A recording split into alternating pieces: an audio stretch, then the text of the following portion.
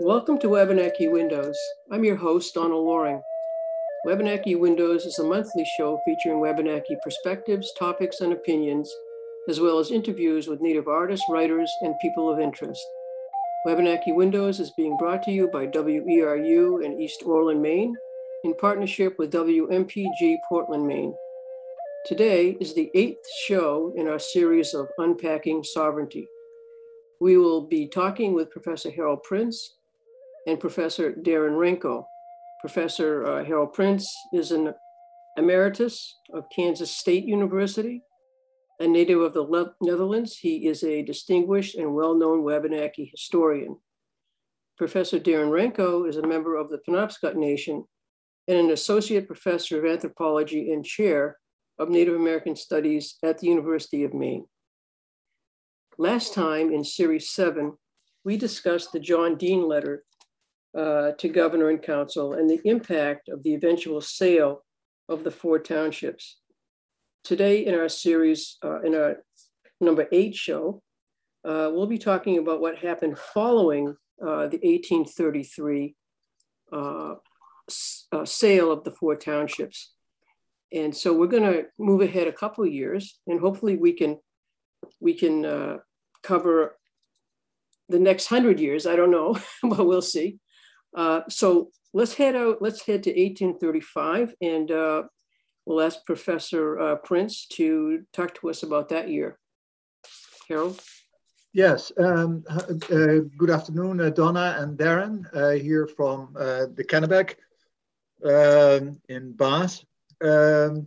Yes, one of the elements of the wardship of the Penobscot and other indigenous peoples, whereby the state of Maine becomes the guardian through acting through its state appointment Indian agent, is the idea that Wabanaki people are unable really to take care of themselves as hunter-gatherers, and that the game is ending, and therefore they should settle down as farmers, regardless of the fact that we all know that when you're on an island in the river, as opposed to on the mainland, to get a plow or an oxen to the small islands is, of course, a challenge. That wasn't the case for traditional crop farming, but the kind of farming that the state of Maine has in mind to settle them down as small-time farmers is in essence part of an agenda to not only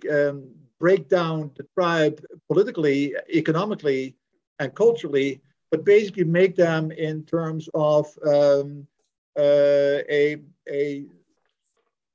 peasant, if you will, a kind of an indigenous peasantry in Maine, with land that's far too small to really become even remotely successful. And so the Indian agent is now paid out of the money, the $50,000 that the 4 townships yielded to the state of Maine, but that money is controlled by the state, the fund, and the interest out of that is part of the Indian fund. And out of that Indian fund, a major cost comes, and that's that the tribe, in essence, is paying for the Indian agent, the bureaucrat appointed by the state. They have no say over who that person is. And that person begins to become the supervising eye of the state to make sure that the tribe complies with the ordinances and regulations and other kind of legal issues that are emanating out of first Portland and then Augusta, when Augusta becomes the capital of Maine. And so the census that we talked about the last time, the census is an effort by the state to take control over the demographics. It is also to limit the number of beneficiaries from the interest accruing from the sale of the 4 townships, to make sure that this costs stay down. So the state benefits from the fact that the tribe remains small, so they can have surplus money to spend on all kind of other things emanating from that $50,000 investment fund that the state manages. And then you get the allotment, basically tribal lands that are communal, though that individual families have traditional family hunting and trapping and fishing sites. Now they become a quasi form of ownership of private property or family-owned property as opposed to tribal property, but the control of which is in the hands of the Indian agents. So in essence, what we see happening is a breakup of the tribal communities and a separation sort of from making them individuals as opposed to tribal members, and just dispersing the tribal communities. And it seems to me that that was the ultimate goal, is to assimilate so that they wouldn't have a tribe that they owed any sort of treaty obligations to whatsoever. So that's one of the things. And Darren, do you have a comment on? Yeah, so I think, thank you, Donna, and wonderful to be joining you both today again. The other critical movement, and this happens on the heels of what Harold mentioned around more Indian agent, control and not reflecting the community's interest. You have, and I had hinted at this in previous shows, that the land speculation parts of the creation of the state of Maine were one part, and then the next part, and this follows a script of sorts, is extraction and removal of key resources. What you have in the Penobscot and Passamaquoddy homelands, and as well as Mi'kmaq and Maliseet as well, you have these real pushes for extractions, a lot of it being timber, of course, by the mid 19th century. And then those large extractions, you have some notable, and this is referenced in the Proctor report even, as I was looking at it before this, is the tribes being trying to profit on this on the one hand, but also the huge impacts that this has on traditional, the scale of this lumber activity really separates people from resources, in significant ways. First of all, you start to have really large sort of booms of logs on, say, on the Penobscot, by the mid 1840s, 1850s. And then, it was there starting probably in the 1820s as well. But in terms of scale, the scale's up by the mid 19th century. It's very disruptive to riverine life on a variety of levels, not only with fishing, but just a whole host of other gathering activities and the impacts on the river of, basically floating, large numbers of logs downriver. And then from there, and I don't want to progress the discussion, but I see this as connected as well. You have in Maine and in a lot of other places, roughly in mid 19th century to late 19th century, the closing of the commons, the implementation of hunting and fishing laws, not only, for Native people who are now firmly regulated by the state of Maine, but for non-Native people as well. Although I think in terms of the who it's meant to impact and who it's meant to kind of disrupt traditional lifestyle from, it is very clearly another separation, which would mean part of the assimilation process is basically make it, and this is again part of a script, make it impossible for people to practice their traditional cultures in their traditional homelands, reshape the homeland itself in such dramatic ways that it becomes impossible in many ways, and that and the forced sedentary, having just the one village that you could live at. All of these things are moves of assimilation, but they are quite purposeful, and you see this, kind of again and again throughout the Americas and sort of the settler forced assimilation set of policies. So I think that's also the structure that is very deliberate in this, with the Indian agents, as Harold mentioned, being the prime, authorities in Indian life at this time, really taking hold with the with these disruptions and impacts on natural resources. Right.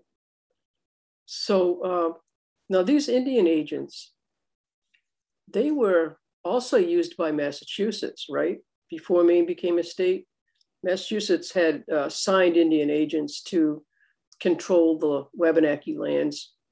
I always thought of the Indian agents only being created by Maine, but that's not true because they were there with Massachusetts.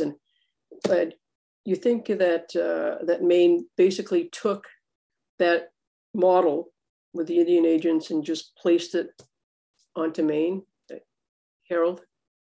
Yeah, and they took it a step further, of course. First you see that the Indian agent becomes a representative from Boston, because the distance, of course, between Boston and the Upper Penobscot is huge. And the state of Massachusetts had a huge vested interest, not only in supervising Indian lands, but also what they called public land. And that had incredible resources, as Darren was just referring to, in terms of timber. Timber was an extremely valuable resource that produced the kind of revenue that Massachusetts and later Maine was craving to pay basically their cost of running the government. Other than taxes, it would be selling off timber, of course, and other kind of natural resources. And so taxes was always a problem. The taxation issue was always a problem, but selling timber was a much easier way of getting land or getting revenue or selling the land. But the timber in particular was important. So the Indian agent in Massachusetts was to, on the one hand, keep a regulatory eye on the Penobscot people, but on the other hand, also on the depredations by squatters, but also by white settlers themselves, who were building all kind of dams, sawmills, and the whole thing. And so state lands were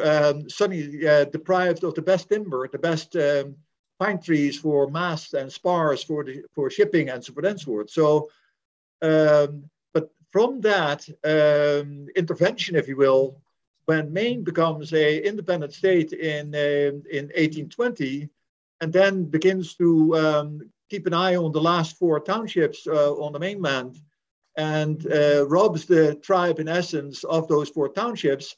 Even before the sale happened, they were already selling off the timber on that land as a representative of Augusta. And so the Indian agents themselves, not surprising, because almost anybody in the Penobscot River Valley had some sort of direct or indirect linkage to the timber interests. But many of the Indian agents were also timber speculators, or part or whole owners of sawmills. So it's in essence the fox that guards the chicken coop situation that's going on. There's an incredible intertwinement of private and public interest is going on, whereby the tribe is then becoming victim between, to a degree, of the pressure that is placed on them, and perhaps also bribery efforts by the state agents. The term at the time that was being used is called a douceur. It's an incentive to do certain kind of things. And we do not know, with those kind of monies that are involved, to what degree people who are poor or may have an axe to grind with someone, that they may be compelled to sign something or agree to something that the majority of the tribe was not informed about. And so what you then see is a conflict emerging between the governor, Adian, who is at Mattawamkeag, and Lieutenant Governor John Neptune, who's older and much more influential than Adian.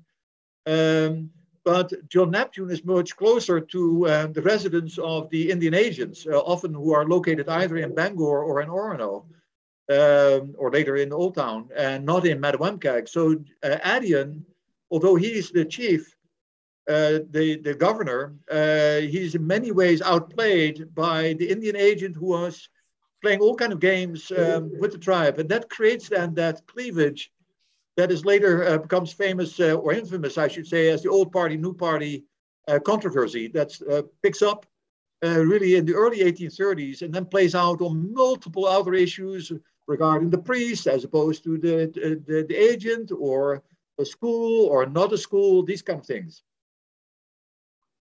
Yeah, Donna, also just following on that, Sure. and to your original point, because I totally agree with that, Harold. That's a great, that's a great analysis of sort of these movements and by the Indian agent. I mean, I think people have to keep in mind that, you know, very much what is different, right? So the Massachusetts Indian agent system, as Harold mentioned, was much more trying to protect the large grants, the large, you know, like keep the peace in a way, you know, on this sort of frontier zone. By the time the state of Maine comes in, and you get, so that was to protect the interests of the land per se. When it moves towards extraction, and you know, I think your listeners would know this, but you know, this is 19th century government operation. This is before the progressive era of government reform, and you know, this coming together of governmental and business interests were pretty dramatically corrupt in many areas in the 19th century. That you have, you know, the state militias, you know, being the goons for extraction interests out west at this time, right? So I mean, this notion that, you know, the government was there as a kind of you know, keeper of the a neutral arbiter of sort of the rule of law. I think you very clearly see that the Indian agents are very much caught up in the business interests and the, you know, quote unquote development interests of the state, and they're responding to those interests, you know, in the 19th century. So they're clearly not. If you think that they're like there to take care of the Indians only, that is greatly not what they're doing. They're advancing interests of the state, which has this larger set of interests related to development and extraction, and you see that again and again. You know, there's ebbs and flows. There are different personalities, of course, of these agents, but by and large, you know, once it gets more closely aligned with the extraction game, as opposed to the land grant speculation game of the sort of settler society, you definitely have these, you know, strange bedfellows. I mean, I think we would see them maybe as strange now, but you know, then the state government and, you know, the capitalist, you know, extraction forces, like these are working hand in glove against interests of anyone who's trying to live a subsistence lifestyle on a landscape that had been managed by Wabanaki people for, you know, hundreds or thousands of years, right? That have been, you know, managed in ways that are to support our way of life as Wabanaki people. Suddenly, you know, not suddenly, but over decades, right? You see this extraction, these various forms of extraction, really reshape these landscapes, you know, akin to, you know, Cronin's famous book, Changes in the Land, right? Where we see this even in his book is saying this is happening in the 17th and 18th century in southern New England.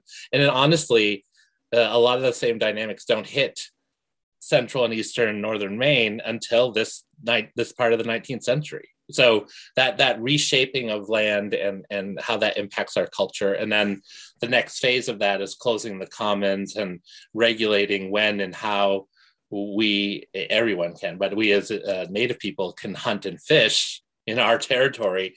You know, by 1892, the State versus Newell case, we see that, you know, very firmly, you know, on the necks of, you know, our traditions of hunting and fishing and really subsisting in our homeland. So that brings up, you know, back in the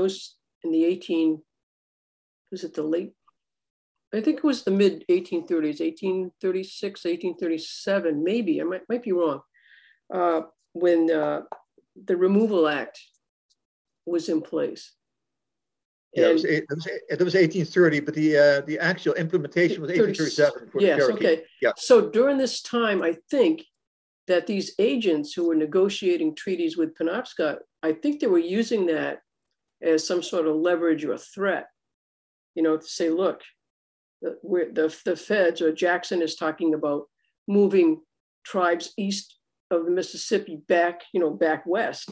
And unless you cooperate, you guys will be on the list. And actually, I came across a list in the special, I don't know if you've seen this, Darren or Harold, special collections where there was the list of tribes that were on the removal list. And Penobscot was one of them. Yeah. One of the, sorry, Darren, go ahead. Oh no, I think I recall this, but was that list? I think what I saw was that push for termination, though, in the 1950s, correct? Or was this? No, this was removal. This was removal. Okay, this was removal. I have the site someplace. Okay, I mean, not surprising. I think those threats were very, very real. Yeah. Well, yeah, one of the paradoxes is, of course, in this is that this is a federal issue, right? So when Congress passes the Indian Removal Act in 1830, just like it passed the Non-Intercourse Act in 1790, there was a US Congress kind of thing. The state of Maine, in essence, has argued, and that's, of course, what we today are dealing with in terms of the Maine Indian Land Claims Settlement Act as a residue of the unique position that Massachusetts and later Maine took over, that they are exceptional to the status of many other tribal nations in the country who are domestic dependent nations as far as John Marshall is concerned, with whom you can still sign treaties. That ends in the United States in general in the 1870s. That's the end of treaty making, period. But Maine, of course, was careful to distinguish between what it did in 1818, 1820, and what it did in 1833, because the 1833 thing was a sale, and it was not marked as a treaty, because by that time they knew very well that US Congress was much more powerful in 1830 than it had been in 1790. In 1790, US Congress was still almost without any revenue. There were very few departments. It was a very weak federal structure because it was simply was no revenue. The structure was not yet in place.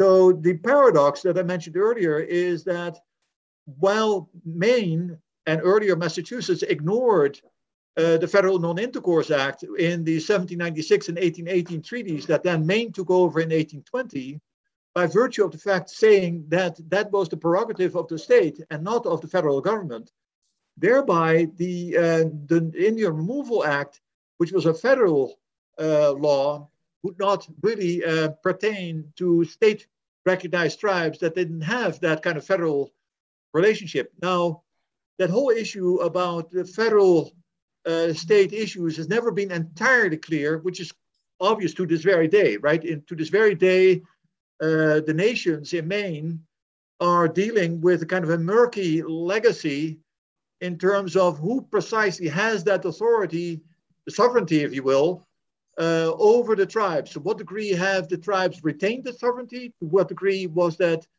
sovereignty in the possession of the state?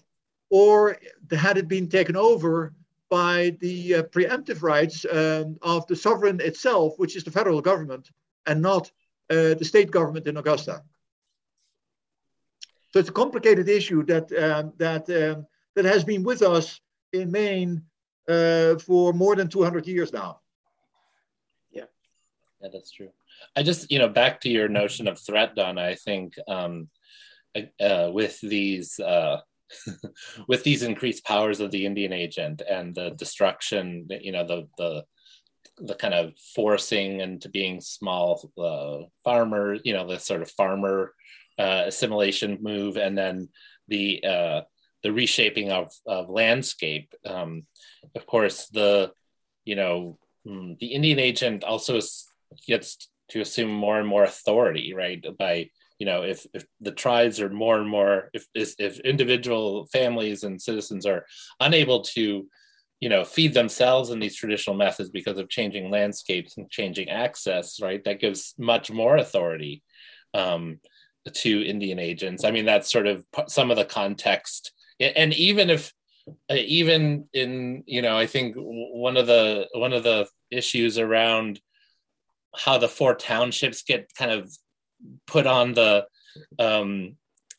chopping block in this so-called treaty, not treaty issue is, the threat or the withholding of particular foodstuffs during a particularly difficult winter. Like these are very real threats to everyday survival that become increasingly terse and outrageous over time at various times by, leading to this, this overall approach that, the Indian is a second-class pauper citizen that, has very little rights, has very little control over their own resources, literally the state managing and the Indian agent at some whim managing these resources, that this creates this fairly dramatic and gross, distribution of power,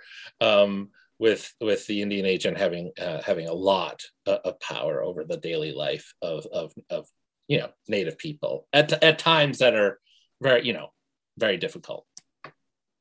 Well, the key thing is, of course, that because the Native people have been declared imbeciles, right? And that means an IQ level of up to 50, I think. So it's about half of the national average of 100. So they're simply declared to be incompetent in terms of managing anything of their own affairs, thereby, of course, forgetting that they have done, as Darren was just indicating, centuries, if not millennia, have managed their own affairs. And so the presumption has been, and that becomes very powerful in the 19th century, in the 1800s, is this idea of this natural incapacity on the part of indigenous peoples to progress. And so you get this kind of natural law, this idea about that, just like in later with the Darwinian theory of evolution, that in human evolution, that they're destined to become extinct. They cannot make the progress from savagery to civilization. They're inherently intellectually incapable of doing it, also emotionally incapable. And so therefore they are doomed. And in essence, that's why precisely when you see the passing of the Indian Removal Act, followed by the Trail of Tears in 1837, that's precisely when you see this kind of romantic historical literature emerging. You see it in the paintings, you see it in poetry. 1855, of course, the famous Hiawatha, the Song of Hiawatha. And before that, the Leather Stocking Tales with the Last of the Mohicans, and so forth and so forth. So you get in Maine the establishment of, in that same context, the Abbey Museum as Stone Age antiquities, right?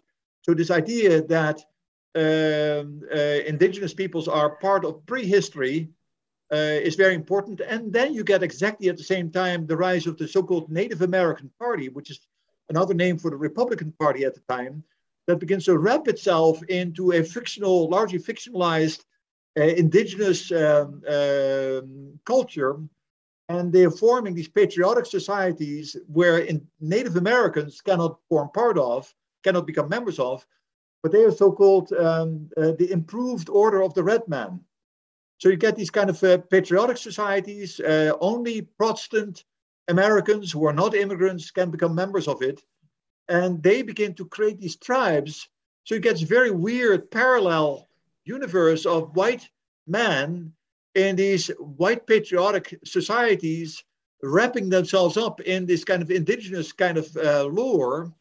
Not unlike that crazy QAnon shaman who was part of the assault on U.S. Congress, where you get this kind of weird stuff is going on that is just part of that mythology that passes for history and history that passes for mythology. The two things are completely wrapped into one thing, which is a myth history And we're living it today, of course, when all these people who are talking about the originalist, a number of these lawyers today, is I think, are you actually aware of what the hell you are talking about as an originalist when you want to go back to the late 1700s at the formation of the United States, when this democracy was not a democracy at all. Women could not vote, non-white people couldn't vote. That was an institutionalization of white supremacy. And the craziness from some of these lawyers who are linking themselves to the Federalists of the late 1700s, early 1800s, is absolutely insane, because these people have not studied history. They do not know what happened in the past, and yet they pontificate, they use it in the most egregious way to argue basically for the points that they're trying to make, and have no knowledge whatsoever. It's absolutely dismal. And I would strongly urge, and that's actually what Donna, what you just did a few days ago when you hosted that conference at the University of Maine, that here's a podcast that you just moderated on issues that are very important. People just don't know. They just make it up. It's fantasy upon fantasy upon fantasy without solid ground. And it makes me sometimes, after 40 years having worked here in Wabanaki country, it makes me utterly exhausted sometimes and frustrated, because every time you have to tell the same story over and over. This whole thing like about the Great Dying that we just had on NPR, that's well known. And yet every generation professes ignorance about it. It's just unbelievable. Yeah. So one of the things that I keep thinking about, and Darren, I think you brought it up, we're talking about the treaty signing. And when we signed the treaty, we were recognized as sovereign because only sovereigns sign treaties. So when we signed the treaty, we were recognized by Maine as sovereign. After we signed the treaty, they treated us, and as they said, we were guardians. So they took that guardianship role even when we were, right after we signed the treaty. And it's like they sort of want the land and they want all of the good stuff, but they don't want to recognize that the tribes are sovereign and that they deserve to be treated as an equal government. Right. Yeah, and I think that, what's interesting, and Harold brought it up too, the language in the Murch v. Tomer case, imbecility of Indigenous people. The irony, of course, in that case is that's about contracts, and yes. the decision is actually the decision is actually, even though we are imbeciles, we are beholden to a contract that one of us signs in a way that a child or an imbecile actually would not be. You wouldn't sign a contract with an imbecile. You couldn't. It wasn't legal, even then, even in the 19th century. Right. So and the other thing too, it's always to have it both ways. I mean, that's what is perverse about this. It is not. And so they know that we're not imbecile. You know what I'm saying? Like I think there's this. Sure. It is just the angle to drive the thing through. It's in my opinion, that's kind of the definition of evil, because it's an obvious manipulation of a set of discourses and structures that people are like, well, we'll use this because it's to our needs, whether we believe in it or not. I mean, this is some very, that's my reading of it. I'm not, do I know the motivations of people, 180 years ago? Of course, I can't possibly, but I don't even know the motivations of the people right now who live in my home. But that said, I do think like it's very clearly these contradictions again and again and again that are used to basically take things from us as Wabanaki people. And that's just one obvious example of it, right? So on the one hand, yeah, we're paupers. We can't control our lands. A contract case? Yeah, you can sign a contract. Otherwise, if it goes bad, how is a non-native person able to get what they need from you? Like it's totally slanted in just not for us, I mean, Yeah, it creates these dual sort of mechanisms around it. Right. And in the Maine Constitution, and you kind of picked this up, Darren, where in Article 2 in 1819, the Maine Constitution said, Article 2, Section 1, every male citizen of U.S. is talking about voting age or whatever, and upwards, excepting paupers, persons under guardianship, and Indians not taxed. Why separate us from paupers, right, and persons under guardianship? If they thought that we were truly under their guardianship, yeah, they right. Don't, and the Constitution they admit it right there. Yeah, no, and like I said, it becomes a hint to this treaty thing on the one hand, but a very firm and very quick sort of resolution to the kinds of racialized hierarchy that Harold was talking about, that sort of motivates a variety of political and religious and all sorts of things in the 19th century, including the ongoing justifications for enslaving people, the ongoing all these things that lead to and are encompassed by the Civil War and then Reconstruction, the things that happen with that. But it's also being mobilized around Indigenous people. Again, you see in the closing of the frontier, quote unquote, and the end of treaty making in the West, right? Similar moves of justifications through racialized hierarchies and extractions and all sorts of things. So I think, it's so, in the context of what is now known as Maine, we see this happening in a particular style, the extractions, the Indian agents, again, the closing of the commons, if we push it later into the 19th century, happening, on the heels of, and then allowing for even more dramatic extractions where it becomes the booms become super mechanized by the end of the 19th century and into the early 20th century. But, closing the commons and preventing hunting and fishing for certain periods of the year also forces people into trade type economies more significantly. Wage labor becomes the primary means of support because everyone has to do it to support themselves, right? They can no longer literally live off the land if they choose to do that. And so, in the particular case from 1892, the State versus Newell case, which is a hunting rights, Passamaquoddy hunting rights case. And of course, in the treaties, there's all this retention of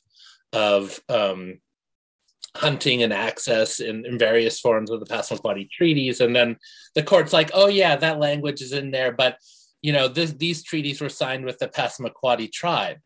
And we don't think you're the same group of people that are the Passamaquoddy tribe. And then they just make up on the spot a legal doctrine that was never before or since mobilized. They're like, you're no longer the Passamaquoddy tribe because you can no longer make war and peace, and therefore, you don't have the rights secured to you for those hunting rights. So again, that's a construct to have it both ways. There's no condition in the treaty like you can't make, and I don't even know if that's actually true. Maybe the Passamaquoddies could have made war. I'm not saying they would have won in 1892, but I think a tribal council vote to go to war was possible. Maybe there was a state law. I mean, it's all just total justification to not allow us to support ourselves. And it has no sense of right or wrong to it, no sense of rule of law. It is a court just saying no for the sake of it. A quick comment, if I may, Donna, about what Darren was just mentioning about the right to make war. What's fascinating is that in World War II, some of the Iroquois nations, the Tuscarora, Mohawk, amongst others, but also some of the Western tribes, they retained the prerogative to declare war themselves against Germany and Japan. So in other words, when the United States, after Pearl Harbor in December 1941, declared war first against Japan, and then because of the alliance between Japan and Germany, also declared war against Germany, that the issue of the declaration of the right to make a declaration of war had not been surrendered by the traditional Iroquois. The Iroquois then made a special issue of, we hereby declare war against Germany and Japan. That happened in early 1942.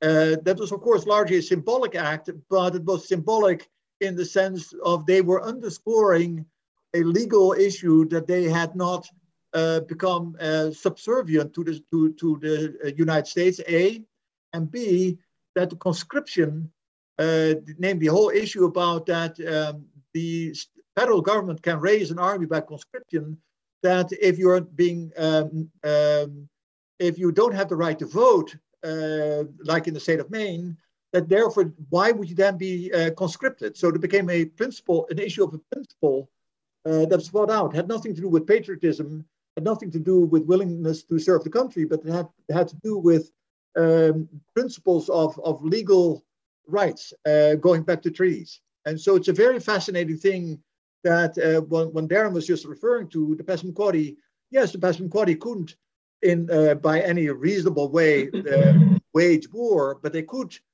reserve the prerogative when the United States went to war to say, hey, you have spoken for yourself, not for us. We will reserve the right to declare war ourselves against a foreign nation, in this case, Japan, whoever it might be. Yeah, and I find it real interesting, Darren, you brought up the Peter v. Newell case and how that court found that Passamaquoddy were not descendants of that tribe or whatever.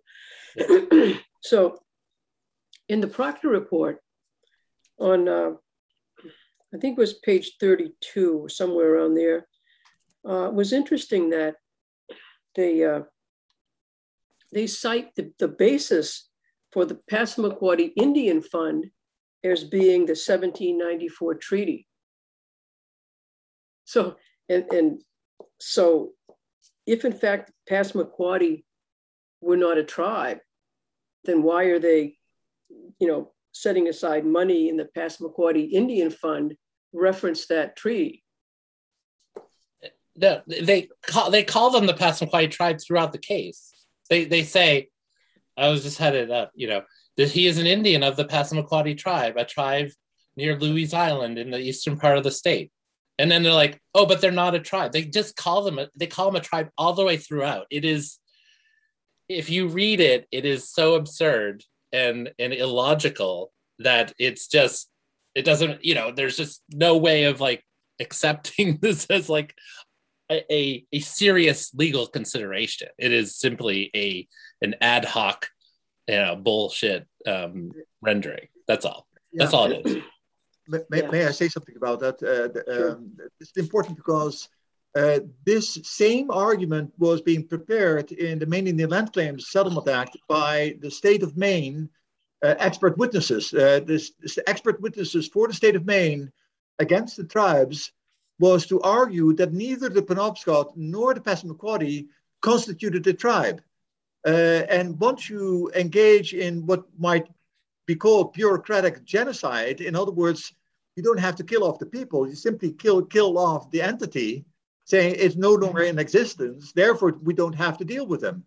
But I've seen the reports unpublished in the archives at the time when I was working for the Mi'kmaq, the Aroostook Band of Mi'kmaq Federal Recognition. But it was very fascinating to see that out of the Maine State Museum, both the historian and the archaeologist, together with a professor of the University of Maine in Orono, who was killed actually in New Orleans outside of his hotel room, Ronald Banks, But the argument was, in essence, to deconstruct, and I don't mean that in a postmodern way, to deconstruct the Penobscot as an entity and the Passamaquoddy as an entity as no longer existing or never having existed. That was another argument they are trying to make. And so when you basically deny your existence, not as a person who has the right to vote, that's what we talk about in terms of imbeciles, but now we basically talk about an erasure of your existence as a political entity. And that becomes another maneuver in order to delegitimize the status of your opponent by saying you have no good standing.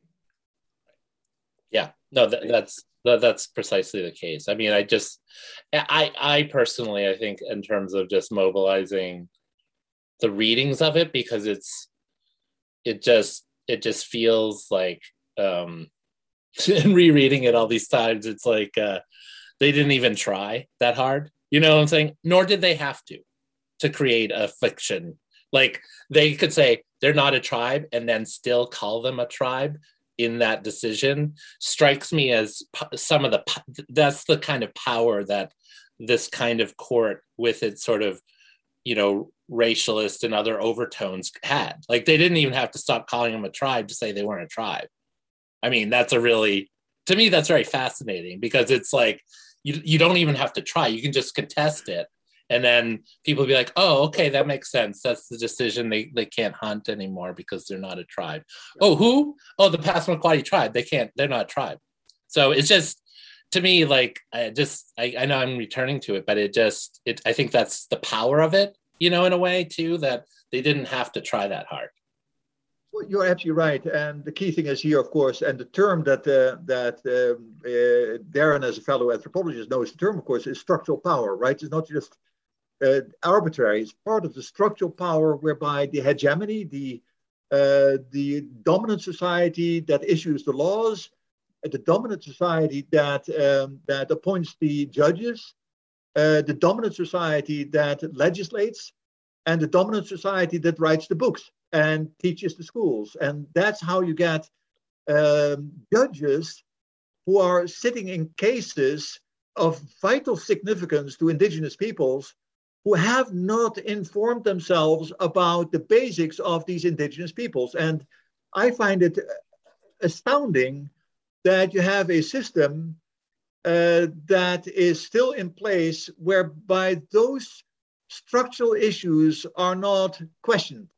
And that has nothing to do with issues like Black Lives Matter or Indians Lives Matter. It simply has to do with a multi-ethnic society that still has these residues of a white supremacist society that are still in place. And the people who are admitted into these circles of power have been so indoctrinated often that they cannot even think outside of these structures of power. You have to really engage almost in an act of intellectual rebellion against these writings in order to escape from the way that these concepts are trying to shape your thinking about the past.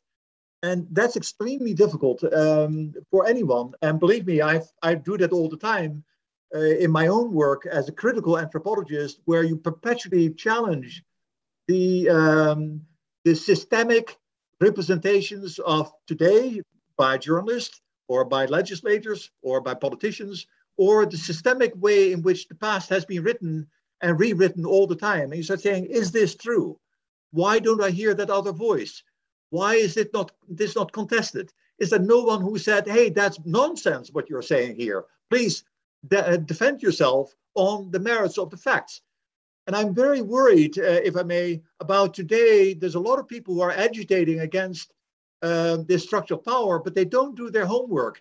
It is very important that when you go in combat against these kind of very powerful forces, that you're really extremely well equipped in terms of knowing what you're talking about, and really have made the effort to go back to the sources and not just make it up, as it often happens. People are challenging fantasies by other fantasies, and that's not the way it works.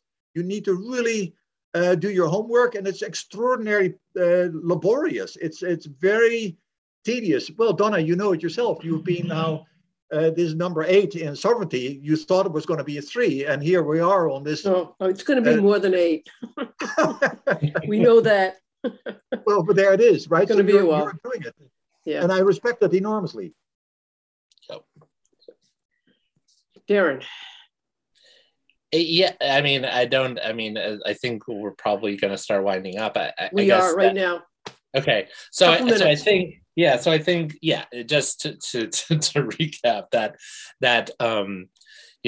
that case, the State v. Newell case, and the moves throughout the second half of the 19th century into the early part of the 20th century are this increasing authority, bureaucratic authority of the Indian age, and sort of the with the destruction of our natural resources, just the limitations, right, that we have to kind of exist outside of the Indian agent who had, some resources to distribute within the tribe. I mean, if you could support yourself and live a life, without needing anything from that Indian agent, that would meant they would have less power. But because of the destruction of natural resources in general and this limitation on our lifestyles, this becomes harder and harder. And this is where the enacting and of the second class status and assimilation becomes so powerful and overwhelming, and probably creating some of the darkest days for us as Wabanaki people, sometime into the end of the 19th century, first part of the 20th century, where it just simply is, our options for being ourselves, maintaining our connections to place and community become very difficult and very dramatically, part of what the state of Maine through the Indian agent system is trying to destroy. Harold. Yeah, very short. Darren was mentioning contradictions, right? And it's a very important concept because there are a lot of incongruencies where you're saying, how is it possible that the left hand doesn't know what the right hand is doing and vice versa? And so you may have on the one hand philanthropy that is well meant, and at the same time, the resources out of which that philanthropy comes is one of the most powerful capitalist corporations in the world. I think about Rockefeller, I think about Ford, right? We think about all these major foundations have great prestige as foundations. They do great work, but they come out of the fact that the revenues from these foundations come from corporations, and corporations are doing enormous harm to the natural environment, like in the case of the Rockefellers with oil. And so you see the same thing with the legislature. A lot of people are well-meaning, but they don't realize that part of what they are doing is a reinforcement of this structural violence, right, that is perpetrated upon the people who are unable to defend themselves. Okay, so with that, we'll end. Thank you for joining us today. I'm your host, Donna Loring, and you've been listening to Wabanaki Windows. I want to thank Professor Harold Prince and Professor Darren Ranco for being on the show today. The music for our show is by Rolf Richter, a track called Little Eagles from his CD Dreamwalk. The engineers for our show are Jessica Lockhart of WMPG in Portland and John Mann of WERU.